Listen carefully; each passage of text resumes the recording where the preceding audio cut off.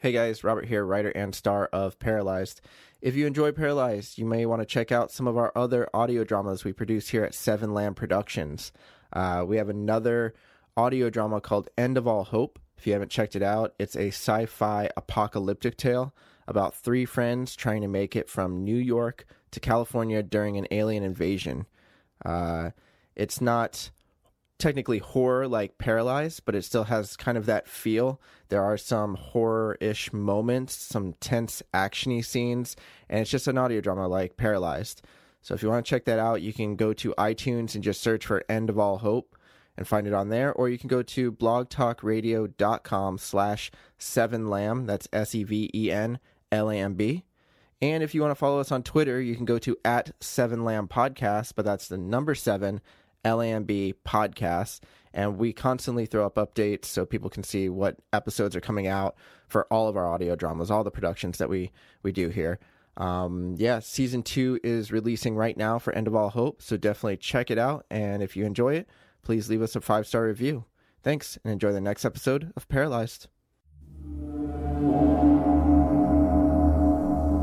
Seven Lamb presents Paralyzed.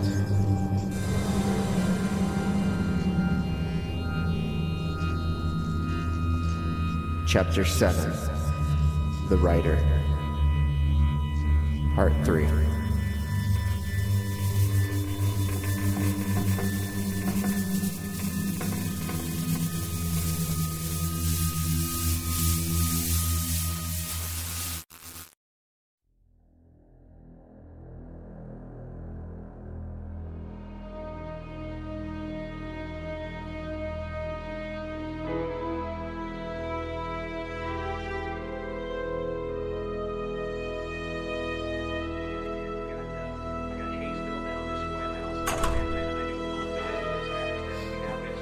I got back to the motel at 6.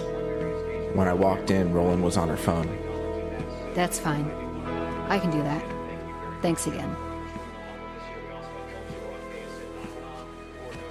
She hung up the phone and jumped up from the bed. Jesus, where were you?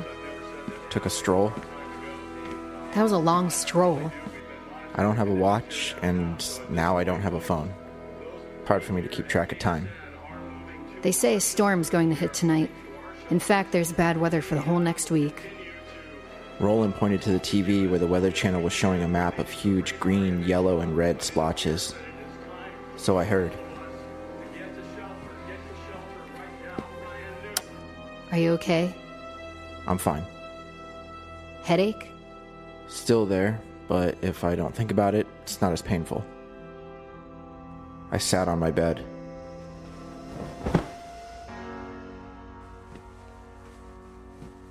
Next time, can you leave me a note? I'm not trying to be overprotective, but... That's fine. Sorry. You don't have to apologize. I just... How was the meeting with Salas? It was okay. Nothing new to report. Heard a lot of shouting over the weeks leading up to the murder, which means he may have been fighting with his daughter. And he said there were a few occasions where Sefton would be walking up and down the street at night mumbling to himself. But I talked to my friend in Tampa, and she said that she might be able to get us a phone meeting with a Heather Landers. She was Sefton's therapist for 3 years before the incident. He stopped seeing her when he got arrested, and she moved away last year. Lives in Wisconsin now. I thought he was sentenced to counseling after the arrest. He was, but he saw a therapist long before that. Is that who you were talking to on the phone? No, that was Joel Cantors. He was able to snag the police file for the night of the murder. How'd he manage that? Didn't ask. Don't care. But we're going to meet with him tomorrow around 3. Same place as before. And I should tell you my captain called while I was with Salas. And? And I didn't answer. Why? Because he's going to connect me with you being missing. Really? I showed up at the hospital flashing my badge. It wouldn't be hard to make a connection. How much trouble are you going to be in? I'd rather not think about that now. I looked over the nightstand where 4 empty bottles were. Is that the rest of the beer? Roland shook her head. Sorry, I was worried about you. I'll leave a note next time. What's that? Roland motioned to the papers in my hand. I went to the library, did some research on my own. Really? I felt I should be more productive. Find anything? His wiki page, some background information on how Truss got into writing, a list of his books, and some stuff on a storm. A storm? A bad storm that passed through the same week of the murders. Interesting. So what now? Well... Roland got up and walked over to the small corner table. She reached for the lamp above it and clicked it on. On the table were several notepads, books opened and bookmarked, and balled up scratch paper. I've been looking over some things for the past hour. Like? I got up from the bed and walked over to the table. Witches? A lot of these books were found in Patricia Sanders' home. Is this my police report? A copy of it, yes.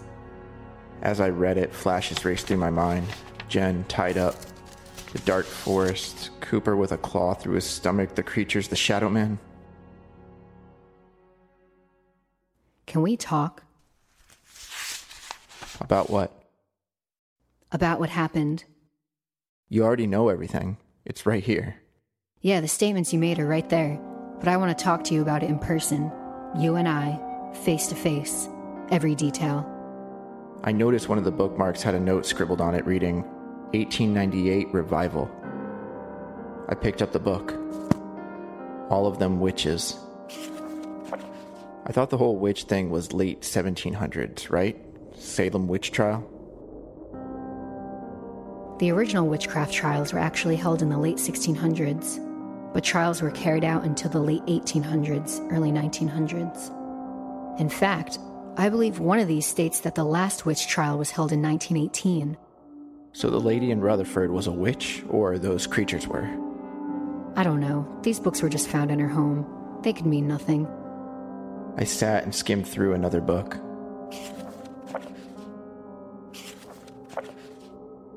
David, can we... What do you want to know? Everything. I don't care if you recap parts from your statements. I just need to know everything. Everything you can tell me. How did it start?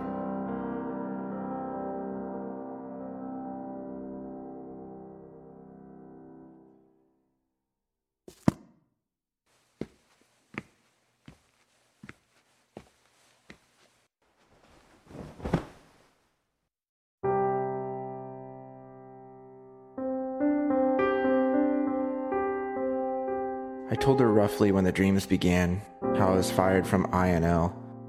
I even told her of the awkwardness between Jen and I, about Jen's new boyfriend, how he wasn't coming. I told her of the car ride to the campground, the radio interference. And you believe that to be the start of it? I don't know. All I know is that that was the first time anything had made its way into my life, like my physical life. It wasn't a daydream, it wasn't me drifting off. It actually happened. What did you hear?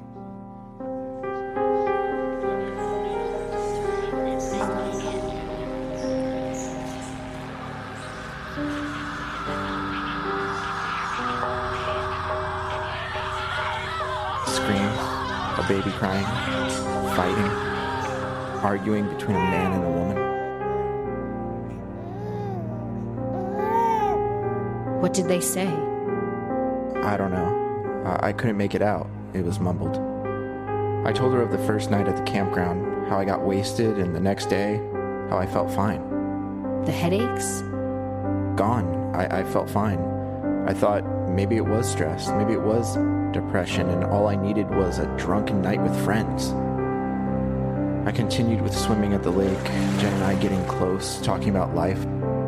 I told Roland about the campers biking across the country. I told her about Brian and Ashley and how Ashley was flirting with the guys. I told her about my jealousy with Jen. And how did that make you feel? Shouldn't I be laying on a leather couch right now? Sorry, who knows what's important and what will help? Okay. I told her about the night Ashley disappeared, about how we explored the campsite and found the campers gone, the campsite destroyed. We thought maybe a wild animal. You didn't think it was maybe a prank? No, there was no way. We didn't know those guys that well, and because Ashley was gone, it would have to be an elaborate prank. Hell, Brian thought those guys did something to Ashley until we discovered their campsite. I told Roland about the lowered water in the lake, the storm, the moment we heard Ashley screaming. What did you think at that moment? I can't remember. Everything was happening so fast. Some of us didn't want to go out in the rain, but others wanted to rush out and get her. What about you? I wanted to go. I didn't think it was a good idea to split up anyway. I figured if we all went, it would be safer. I told her about the rainfall, the moment Cooper died, and my running through the forest alone.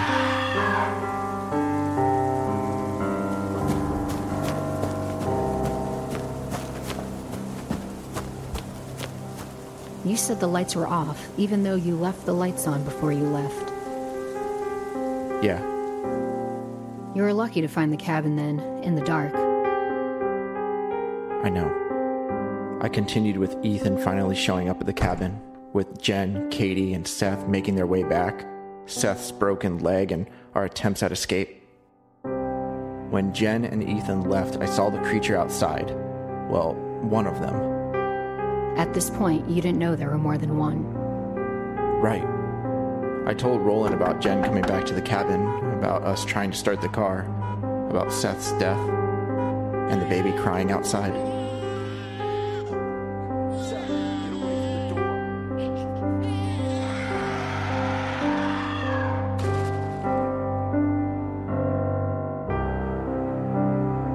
Where did it come from? Did you ever see the baby?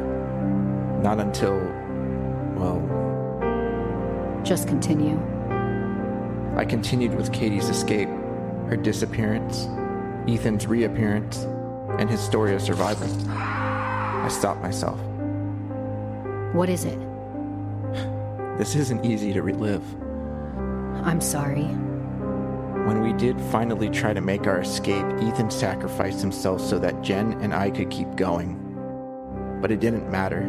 They caught up to us, and that's when I found myself tied up in a tree. That's when she showed up. I took a moment to collect myself.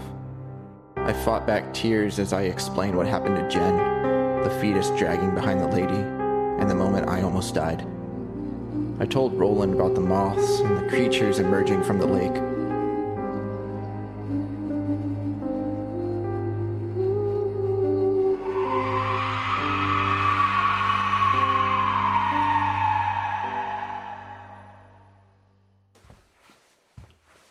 You mentioned moths a few times now. Yeah. Why do you think they kept appearing? I don't know. They didn't necessarily signify danger. There was one in my room before I left for the trip. Nothing happened then. And you say the creatures came from the lake? It used to be a spring. I know. I did some research on Terror Lake. How did you manage to escape? I ran as fast as I could. How did you navigate the way out of the woods? The Shadow Man. He helped. He helped? When he would appear, he would point me in the right direction. The whole thing felt like a dream, but it obviously wasn't.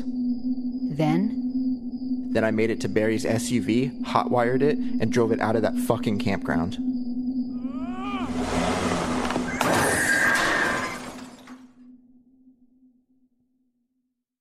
Then you stopped at a rest stop and fainted. Yeah. Why did you stop? I didn't want to. I planned on driving all the way home. But my headache was throbbing, and because of my lack of sleep, I could barely keep my eyes open. What? Nothing. It's just a lot to take in. Some of what you said isn't in your statements. Well, they did ask me for a statement the moment I woke up in the hospital. I was still kind of out of it. Understandable.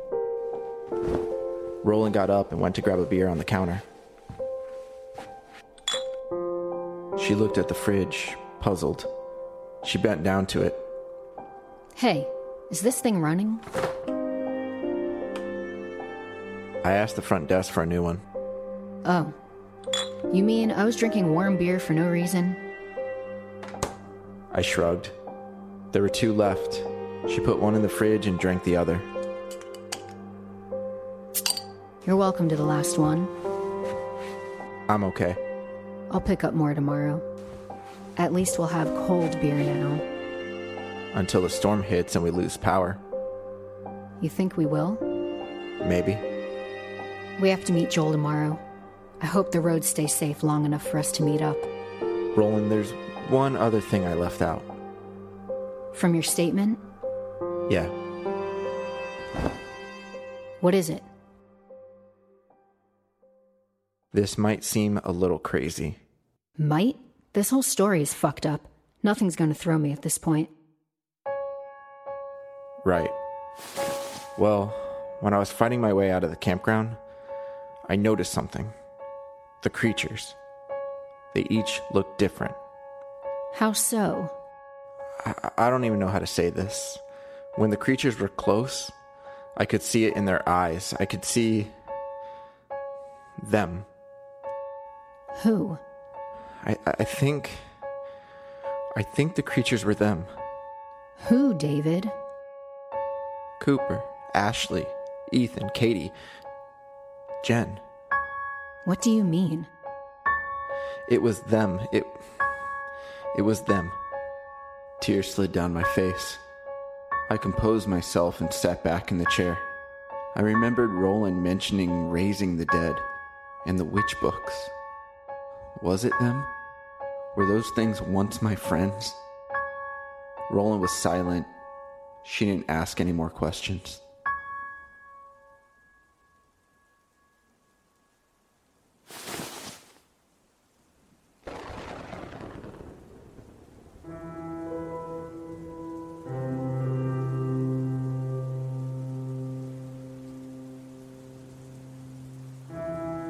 That night I fell asleep early, but it didn't last long. My headache was still present and I still felt sick. I awoke at 2 a.m. Roland was fast asleep. I got out of the bed and moved to the small table. I turned on the light and looked through the papers I had printed at the library. Sefton Trust. I stared at a picture of him. He appeared normal. He had short brown hair, wide eyes, and a neatly trimmed beard. Why? Why did you kill those people? Why did you kill your daughter?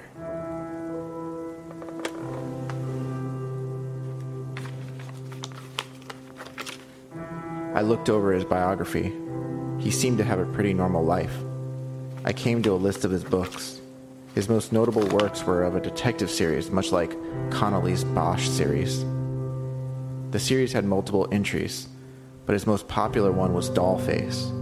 I read a short synopsis on the wiki printout. Dollface follows Detective Emerson on his most intriguing case yet. A serial killer is stalking the countryside, preying on helpless victims. Armed with only an axe and lacking any motivation, the Dollface killer moves quietly among the shadows, stalking families in the night. Dollface finds Detective Emerson struggling with not only finding this killer, but with his own personal demons as well. A character drawing showed a tall man wearing a porcelain doll mask and holding an axe. One review of the book mentioned the inspiration drawn from non-fiction materials such as In Cold Blood by Truman Capote and Zodiac by Robert Graysmith.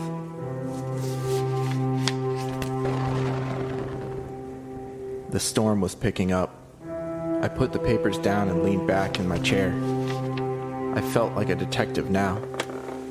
My partner asleep, the storm outside, papers and books littering my desk, well, table. All I needed was a coffee, black. I reached for the page with Trust's picture. I stared at it for a long time. A chill ran down my spine. Please, God, don't let me wind up like him. Like Patricia Sanders.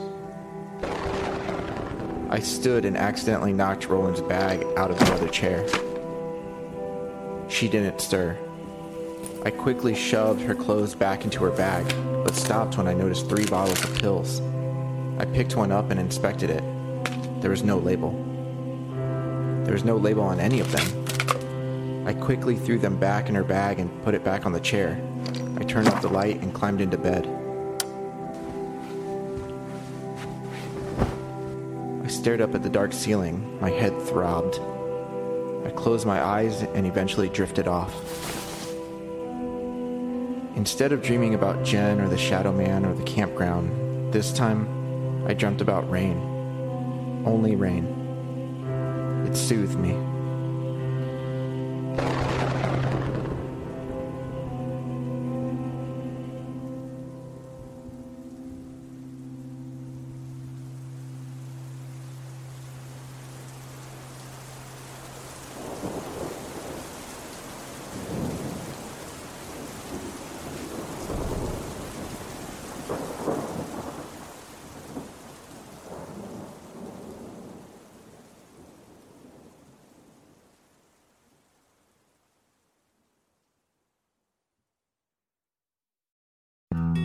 Paralyzed. Written and edited by Robert M. Lamb. Starring Robert M. Lamb as David, Amy LeRae as Roland. Co-starring Jack Austin, Kaylin Boyd, Ashley Cardesano, Victor M., Anthony Grimm, Megan Austin, Jay Moron, Ryan Wiggs, and Ariel Zadok. Music provided by Kevin MacLeod of Incompetech.com and Dylan Mixer of DMixMusic.com.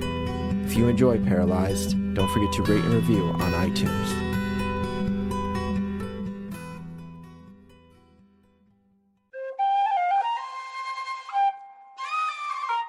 This has been a 7 Lamb production.